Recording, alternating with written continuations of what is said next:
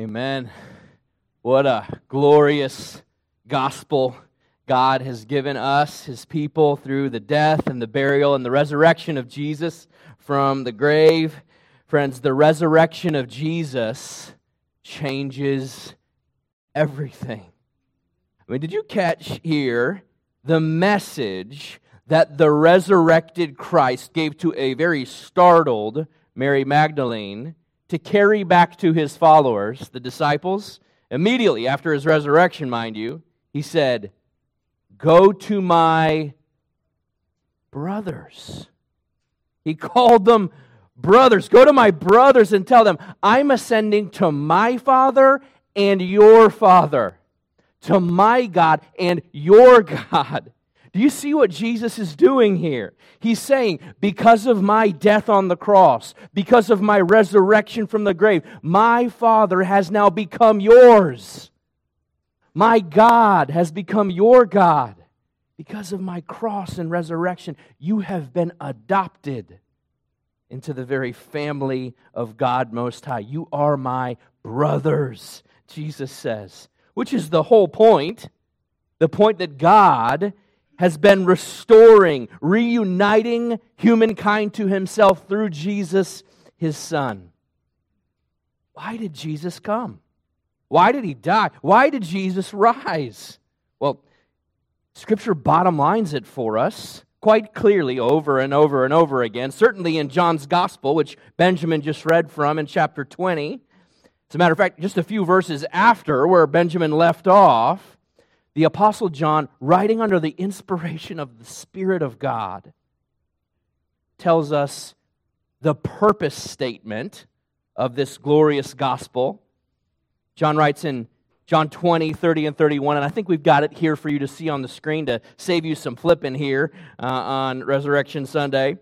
Now Jesus did many other signs in the presence of the disciples, which are not written in this book, but these are written so that you may believe that Jesus is the Christ, the Son of God, and that by believing you may have life in His name. Which begs the question, of course, if this amazing message of Jesus' life and death and resurrection has been handed down to us so that we might believe and live, then how's all that work? I mean, how do you seize that life? How do you get access to this life that Jesus has come to bring us? Well, Jesus spells that out for us in what's perhaps the most common, certainly the most quoted verse in all of Holy Scripture, John 3:16. Many of you know this. Even if you didn't grow up in church or you're not a Christian, you've seen this on placards at football games, just flashing everywhere. Why is John 3:16 so common? Well, because it's the entire gospel message crunched down into a single statement. If you would, let's read this truth, this profound truth from the lips of Jesus together this resurrection morning. John 3:16. For God so loved the world that He gave His only Son, that whoever believes in Him should not perish, but have eternal life. And what a glorious truth. This is Jesus speaking, I'll remind you, here in John 3. So, simply stated, this message is illuminating for us. This is how Jesus chooses to share His own gospel. Think about it. He's standing before Nicodemus, the Pharisee, the teacher of the law, and he's sharing the good news, and this is how Jesus chooses to package His gospel. And yet, I think what we often forget is that immediately before Jesus gives us this glorious salvation statement here in John 3:16, He intentionally sets this truth up. He cues it up for us with verses 14 and 15, which is actually a powerful and unfortunately undertold story from the Old Testament.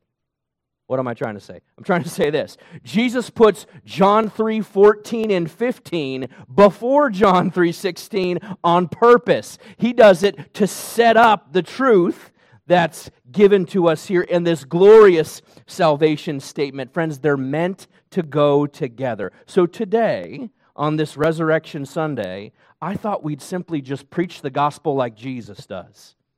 I thought we'd just repeat His words as we take a look together at why He came and what that means for us, that He should die and rise again. Let's consider together these verses as Jesus shares His gospel, His good news of salvation in John 3:14, 15, and 16. Let's take them as a whole. Jesus says, as Moses lifted up the serpent in the wilderness, so must the Son of Man be lifted up, that whoever believes in Him may have eternal life.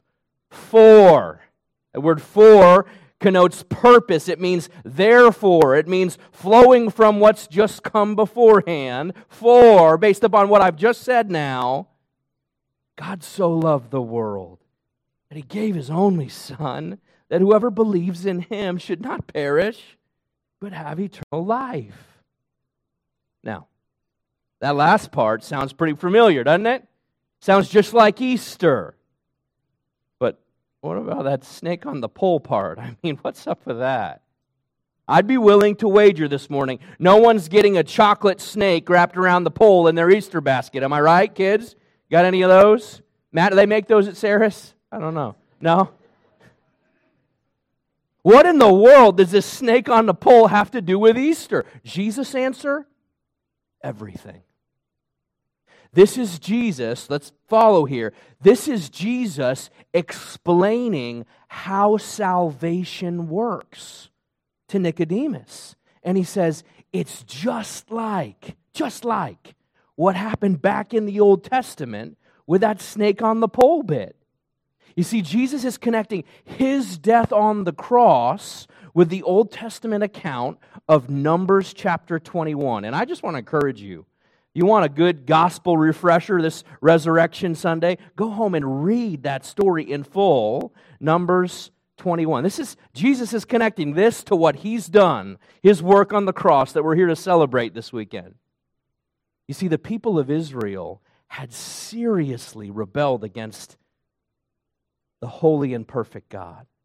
So God, in righteous judgment, sent venomous snakes, fiery serpents throughout the camp. Not a good day for Israel, would you agree? This is bad news.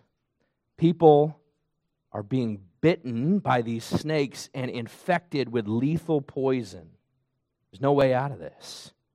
And then, in His mercy and grace, God does something totally counterintuitive.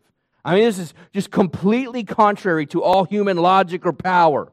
If God was to provide a solution for this deadly plague, how would you think He would do it? Well, would He send them out to the desert to find some desert herbs and grind them up? What would He do? I don't know. Here's what He does do. He tells Moses, get ready for this. He says, Moses, I want you to make a snake of bronze. And Moses, I want you to wrap that snake around a pole. And I want you to lift that pole up. And anyone who looks at that snake on a pole will live. Anyone who doesn't, there's just one fate for that person. Certain death. Now, can you imagine trying to explain that to the people of God? Wait. You want me to do what, Moses? Moses, this is serious. I've got venom in my veins. If you don't do something quick, I'm going to die. You want me to look at your little snake on the pole, and just looking at the snake is supposed to make it all better? Just looking at the snake is supposed to fix my death problem. Yes. Friends, that was God's only method available for salvation. There was no other way. There was no human antidote available for the venom in their veins. They couldn't work for it. They couldn't try hard to find a solution. They just had to trust. They just had to believe in faith that God, the maker of heaven and earth, that God, their judge and their redeemer and their savior, could do precisely what he would say he would do. And by the miracle of them looking at that snake on the pole, can you imagine this? He would offer to them salvation. Now, enter Jesus 1,400 years later. Jesus shows up on the scene and he says, yeah, you remember that snake in the desert? That was about me. Friends, this is how our faith works. It's how our faith has always worked. There is no amount of human wisdom that can ever save you. There is nothing you can do to earn good standing before a holy and perfect God. You can't work hard enough to scrub the sin out of your soul. There's no amount of church attendance. You being here does not make you holy in God's eyes. You can't give enough money. You can't go through the waters of baptism and expect yourself to be miraculously changed. The only way to be made right, to be restored to a right relationship with a holy and perfect God, is to do just what he said. To look at the one who has been lifted up on the pole. And to trust that God's method of salvation, His very Son, broken, blood poured out for you, is the only way to get rid of the venom in your veins. It's called sin. And the wages of sin, God tells us through the testimony of His perfect word, is always, only, ever death. The solution, this Easter morning, the solution always before the foundation of the world for the redemption of every man, woman, and child who would ever walk the face of the earth and be saved is that they would look to the cross and see Jesus, the one who is lifted up, and say, He's my only hope. This is Easter. This is the power of the resurrection.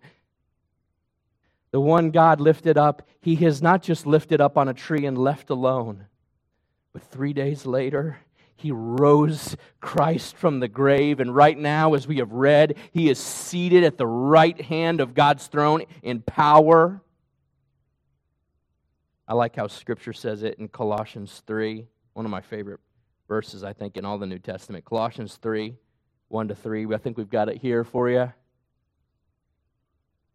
If then you have been raised with Christ, seek the things that are above, where Christ is. Do you see it? This is where He is. He's above. He's seated at the right hand of God.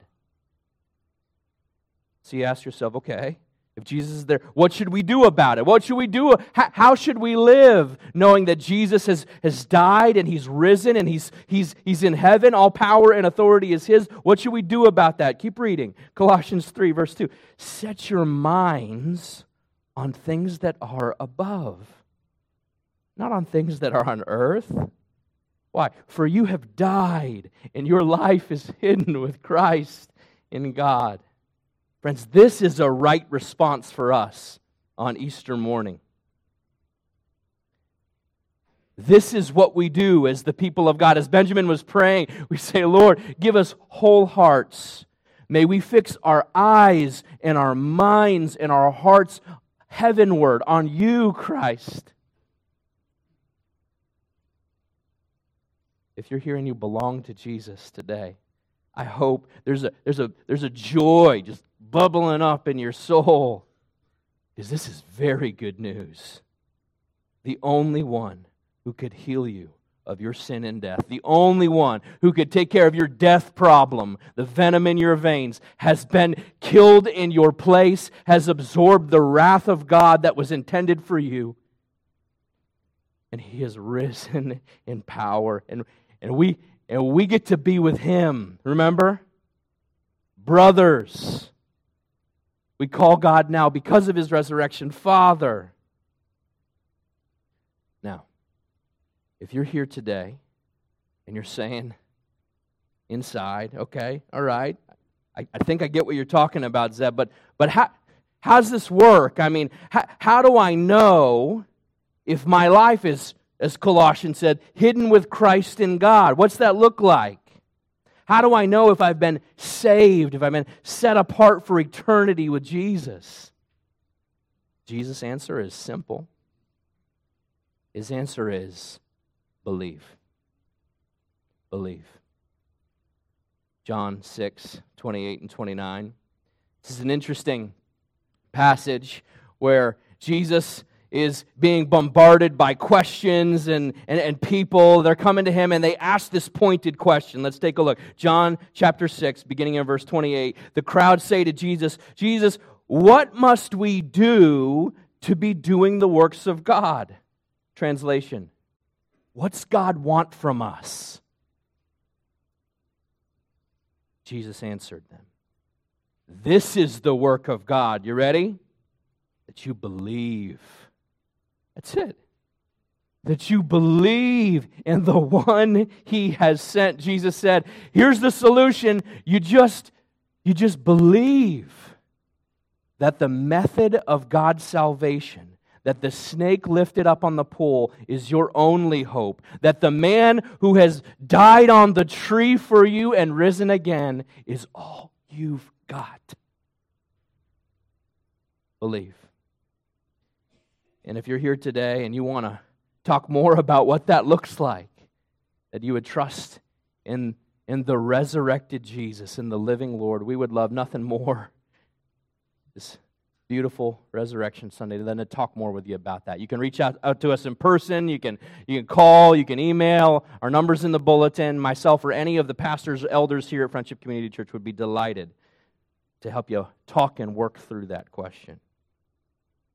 Which brings us full circle, I think.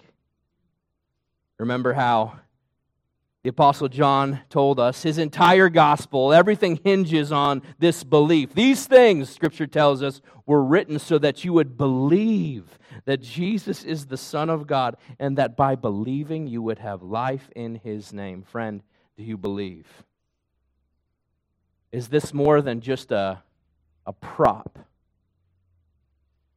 More than just an annual obligation to check your Easter attendance off the box? Is Jesus on the throne or isn't He? He is. He is. Look to the one on the tree and live. This is the gospel. This is the good news of Easter, that Jesus died, that Jesus rose again, and that we might have life in His name forevermore. So, in conclusion, I think it would be fitting for us this morning, this resurrection morning, to respond to the good news of Jesus' salvation by singing an age-old question. This question, what can wash away my sin? And then in song, we'll echo back the answer. Nothing. Nothing can wash away your sin. Nothing but the blood of Jesus. We sing, what can make me whole again? Answer, nothing.